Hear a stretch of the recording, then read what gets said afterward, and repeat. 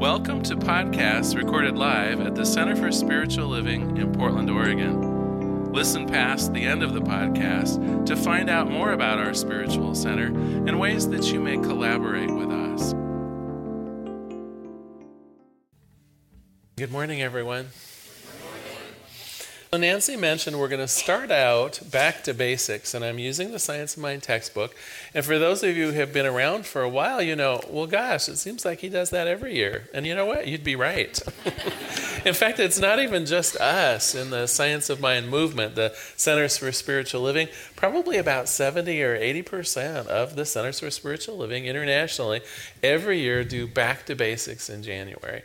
Now, you might think, wow, he's got it easy this week. He can just pull out those old sermons and kind of read through it a little bit, and he's set.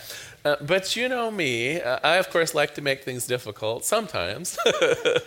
And so every year it is my great joy to kind of reinterpret, if you will, those first 4 chapters. Now, the good news for you who are following along, it's only about 50 pages. So if you've got that old copy of the Science of Mind textbook somewhere, bring it out, and we're just covering 4 chapters in 4 Sundays, and I think we're going to have some fun together. I want to read to you the promise, if you will, out of this book.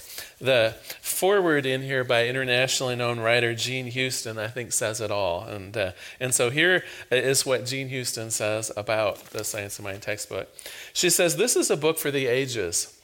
It contains the distilled wisdom of many eras, many cultures, and one great soul. To read it is to be changed, to enter into partnership with God, and to relearn the laws of co-creation. It is perhaps one of the most potent and influential books of the 20th century, and yet it appears in no compendium of great books. Its words have inspired countless millions, seeded the growth of spiritually innovative churches and philosophies, and yet no university places it in its curriculum.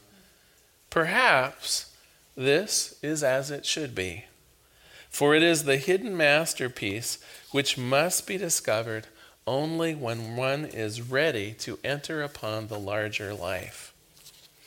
For the first time in human history, we are now required as a species to extend ourselves into radical new ways of being. The tasks that are now ours, the tasks of virtual creation, compel the revolution in our own consciousness that will tell us we are part of a great unfolding of spirit itself. These are the times, we are the people, and this is the book that can help us do it." This year I'm also going to do something a little different, something that I haven't done before. Many of you know that one of my personal heroes was Reverend Dr. Martin Luther King Jr. And as we get close to honoring his birthday, I'm going to do something I haven't done before. Now, most of us know him as a statesperson, as a civil rights leader, as an amazing orator, as even a political figure, if you will. Not many of us, however, sat in one of his churches and listened to one of his sermons. And so I hope you're in for as much of a treat as it was for me to research some of the writings, which were sermons of Dr. King. What I'm going to do this month is, of course, you're going to get my own spin on things, but Dr. King has a lot of amazing things to say about spirituality that so fit in with what we're all about. And so where shall we start? I'm going to start the way Reverend Dr. Martin Luther King Jr. started the very first sermon that he gave in Montgomery, Alabama, January 1st, 1956. He said, "This is the beginning of a new year. It is a time when the startling facts of yesterday and the heightening expectations of tomorrow join hands in the passing urgency of today. There is no better way to begin this year than with the conviction that our God is a God of power. This God is able to do exceedingly abundant things in our lives and in the life of the universe. To believe in and to live by the fact that God is able is to transform life's impending sunsets into glittering sunrises. The conviction that our God is able is a conviction stressed in and exalted over in both the New and Old Testaments. And this conviction stands at the center of our faith. Theologically, it is expressed in the doctrine of the omnipotence of God, that the God we worship is not a weak God. God is able to beat back the gigantic mountains of any opposition. The ringing cry of our faith is that our God is able. And so one of the chief tenets also of the science of mind is that God is omnipotent, that there is the greatest power in the universe, that all power in the universe derives from the one power, the one God. And it doesn't matter what you call it, whether you want to call it Allah, whether you're a good Southern Baptist and you would call it God, whether you believe in the tradition of the earth spirits or the Hindu pantheon, doesn't matter what name it goes by, it is the one, the God, the unified Spirit, and the one power. But we also think of God in a couple other areas that I want to talk about. Not just only powerful, but also omnipresent, also present everywhere. And I want to perhaps kick that off with a little joke. So when I went to Catholic school, I walked into the cafeteria one day, and there at the end of the food line was a dessert table with a big bowl of apples. Next to it was a sign that said, "Take one, but God is watching." Well, I finished going through the line and I sat down, and I noticed that one of my friends had gotten 3 chocolate chip cookies. Stunned, I asked, "Didn't you notice the sign? We're only supposed to take one." My friend replied, "It was next to the apples." So God isn't just watching one part of the dessert table. Now, that probably should have been obvious to us when we were 10, but let's make it even more obvious now that we're fully adults. If God truly is all-powerful, the only way God can be all-powerful is if God is present everywhere, that force of God is working in and as and through everything that we see and hear and that we do. God truly present everywhere. The final piece of it is that God is omniscient, the idea of wisdom everywhere. That any bit of wisdom that can exist on the planet, whether it's known currently or yet to be discovered, is also part of that wisdom, part of that foundational nature of God itself. So the 3 major principles that I think Dr. King and I, and whether you're a Southern Baptist or a Science of Mind person here at the Centers for Spiritual Living, that we'd all agree on, is that God is omnipotent, all-powerful, God is omniscient, all-wise, and that God is omnipresent, present everywhere. This is the nature of the God that we pray to, that we sing to, that we come to celebrate every Sunday together. This is that one power. This is that thing itself.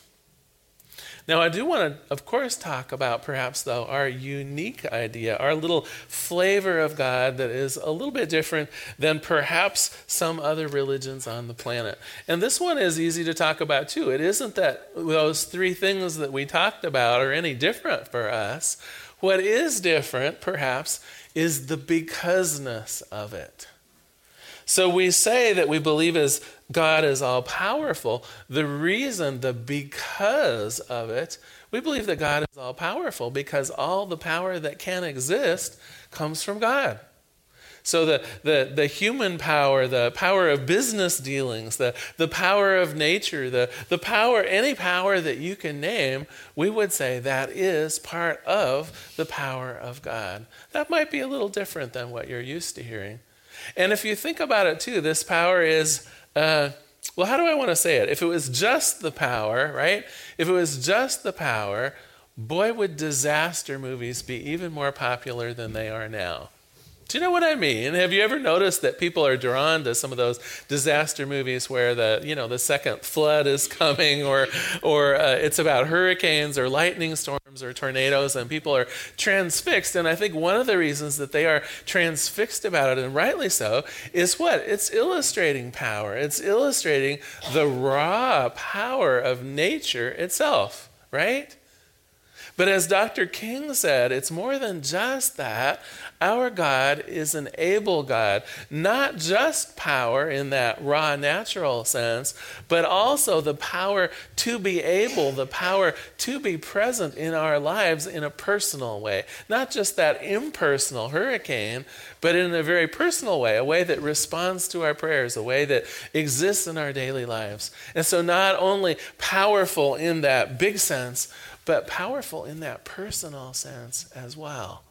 There is a God not only without doing nature, if you will, but there is also a God within that is just as close as our own heart and our own breath. A God that is an able God to show up in our own affairs.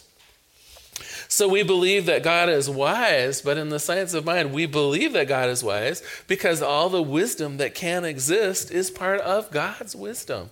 The actual ideas, whether they be formed by scientists or ministers, whether they have been figured out by mathematicians or great writers, all of the wisdom of the planet, if you will, is God's wisdom, right? We might be sharing it, but it comes from the one source of all things, that is God. And when we talk about God being present everywhere, we talk about God being present everywhere because God is everything. There isn't God and something else. There isn't a force somehow in opposition. There isn't any duality in what we believe. And in fact, here is one of the major differences between us and some of the other beliefs in the world, right? If we were in a different church, not only would we be giving praises, hosannas on high to God, but we also might be talking about a little bit of fear about what? The other guy. Right? In many of the religions of the world, there is the duality. There's the force of good and there's the force of evil. There's God and there's something like a devil or some kind of temptations or that kind of thing. We do not believe that. And here is a part, too, that's sometimes hard to swallow. People will come up to me and say, well, really, Larry, if there's only God, I'd like you, if you would, and in 10 words or less, to explain a car accident. And I'm like, 10 words or less, huh? Let me think about this one. But I would say where we come up with the difference here is that the first gift we're given is free will. That God so loves us, if you will, that free will is the order of the day. And so what we observe as bad things going on in the world, what we might observe or come to the conclusion somehow that evil exists or something not like God, is actually God's greatest gift. The gift that we have to do and think as we will, even when it's a mess. So when we look out in the world and we see things gone haywire, when we see the car crashes, when we see people behaving badly, when we have to talk about things like prisons and laws and things like that, it isn't because some part of God has left off or is ignoring or has become lost. It's because God's first gift of free will isn't always used as well as it might be. Doesn't negate God's presence in the world. It just says that with God comes our own ability to make up our own minds, make our own decisions, take our own choices. And sometimes we choose so very well, and sometimes we may have to choose again.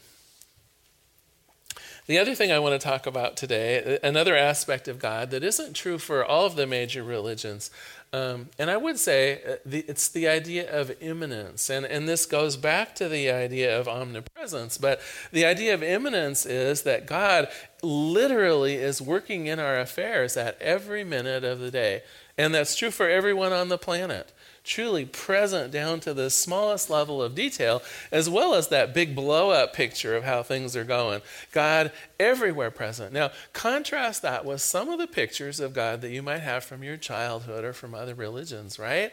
For a lot of us, the idea of God started as that maybe even guy-like creature in the sky that kind of created everything in a big bang, and then what? And then kind of stepped back. Kind of turned it on and let it running and then pulled back as though to observe from a distance. And so many pictures of God out in the world are that kind of judging kind of guy in the sky that's keeping track. And I know Christmas season is over, but that whole idea of naughty and nice, right? For a lot of us, that applies not just to Santa Claus. For a lot of us, our first idea of God was not only did God create the universe, but now God's checking out to see how well we're using it. And so when things go wrong, there's that idea of God might be right in it to teach us a lesson, if you will, that idea of retribution or sin or things like that. All of these are interesting concepts. I understand where they came from, and we just don't particularly believe in them here. It wasn't part of Ernest Holmes' teachings, and it's not what we teach on Sunday. It isn't that bad things don't happen. It isn't that there aren't people in the world that might cause harm, but it's not the devil. It's our own choices. It's not sin. It's just making a mistake. And likewise, the good news is forgiveness is as quick as changing our behaviors. Forgiveness is as quick as finding a new way, changing our mind about things, showing up in a more positive and loving way in the world, right? We don't have to go to confession for that. Or if we do, the only thing we have to confess to is just right here and make a different choice. This is the nature of God that we talk about on Sunday here. And for the most part, I think we're going to enjoy our Sundays this month as we also compare it to some of the teachings of Reverend Dr. Martin Luther King Jr. I know we're going to have fun with that. So I'm going to assign you a little bit of homework this week. You know that there's no escaping the homework. This one, I think, is the easiest homework that you get from the year and also the hardest homework you get for the year, all wrapped up in one. It's easy because I'm asking you to do no more than just be observant. I want you to go through this week being observant. And the observancy takes a special case because we say that God is everywhere present. That tells me that everything you observe is part of God. And so when you're in the grocery line and it gets a little long and you're getting a little impatient, I want you to look out at the grocery line and say, this too is part of God. When you're at home with the people that matter the most to you and you're sensing that warmth and love of friends or family or pets or people on the other end of the phone, I want you to say to yourself, this too is part of God. When you're having an argument with someone at work or someone that comes into your life, I want you to think a minute. I want you to notice that this too is part of God. And when you're in your tendermost place, when you're in that place most authentically yourself, I want you to observe that even you too are part of God. So that's your homework this week. Nothing harder or easier than observing that truly everything, every person, every place, everything, every situation, all is part of God. I'm going to close today with a quote from Ernest Holmes as he closes out this particular chapter. We've been talking about the thing itself, and of course, that's how Ernest Holmes refers to God. He doesn't want to make him look like a guy in the sky, right? We're not going to create God in our image, but rather the other way around. And so Ernest Holmes in this first chapter just calls God the thing itself. And here's what he says. When we learn to trust the universe, we shall be happy, we shall be prosperous, and we shall be well. We must learn to come under that divine government and accept the fact that nature's table is ever filled. Never was there a cosmic famine. The finite alone has wrought and suffered, but the infinite lies stretched out in smiling repose. God is always God. No matter what our personal emotional storm is or what our objective situation may be, there is always something hidden in our innermost being that has never, ever been violated. We may stumble, but there is always that eternal voice forever whispering within our ear that thing which causes the eternal quest, that thing which forever and ever sings the eternal song of love and peace, this is the thing itself. Let us pray. There is one power, there's one presence, there's one life, there's one God. All of it wrapped up in a universal unity of all things. I call it God, and regardless of the name it goes by, it is truly everything. It is that pantheon, that accumulation, that largest container of all things. It means the planet, it means you and me, it means our lives. Truly, God everywhere. I know this extends to the wisdom of the planet, that omniscience. I know that it means the universal power that exists, all of it from the one source, the one God, the one life, the one consciousness. And so for this week, I know that each one of us has that ability to see that God, that level of the divine, if you will, in all things. In our situations in life, in the people that we meet, in our work, in our love life, in just the day-to-day busyness of our world. We have that ability to see God in its glory, God in its divine nature, God in that freshness and allness of all things. And I'm just grateful for this. Grateful to recognize powerful God, grateful to recognize all-seeing and all-wise God. Grateful to recognize God present always. And so I just release this prayer into the activity and action of the law itself, just sensing that goodness, sensing that personalness of God. I let it be. And together we say, and so it is. Thank you for being here today. So glad you joined us as we go back to basics. Thank you.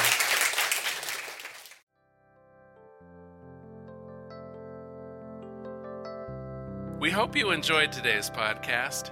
If you happen to be in the Portland, Oregon area, we'd love to have you visit in person. The Portland Center for Spiritual Living is located at 6211 Northeast Martin Luther King Jr. Boulevard. We have inspirational services at 9 and 11 a.m. every Sunday.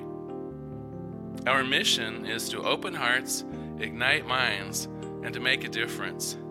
If you'd like to support our center and its podcasts, you can donate online at www.pcsl.us/donate.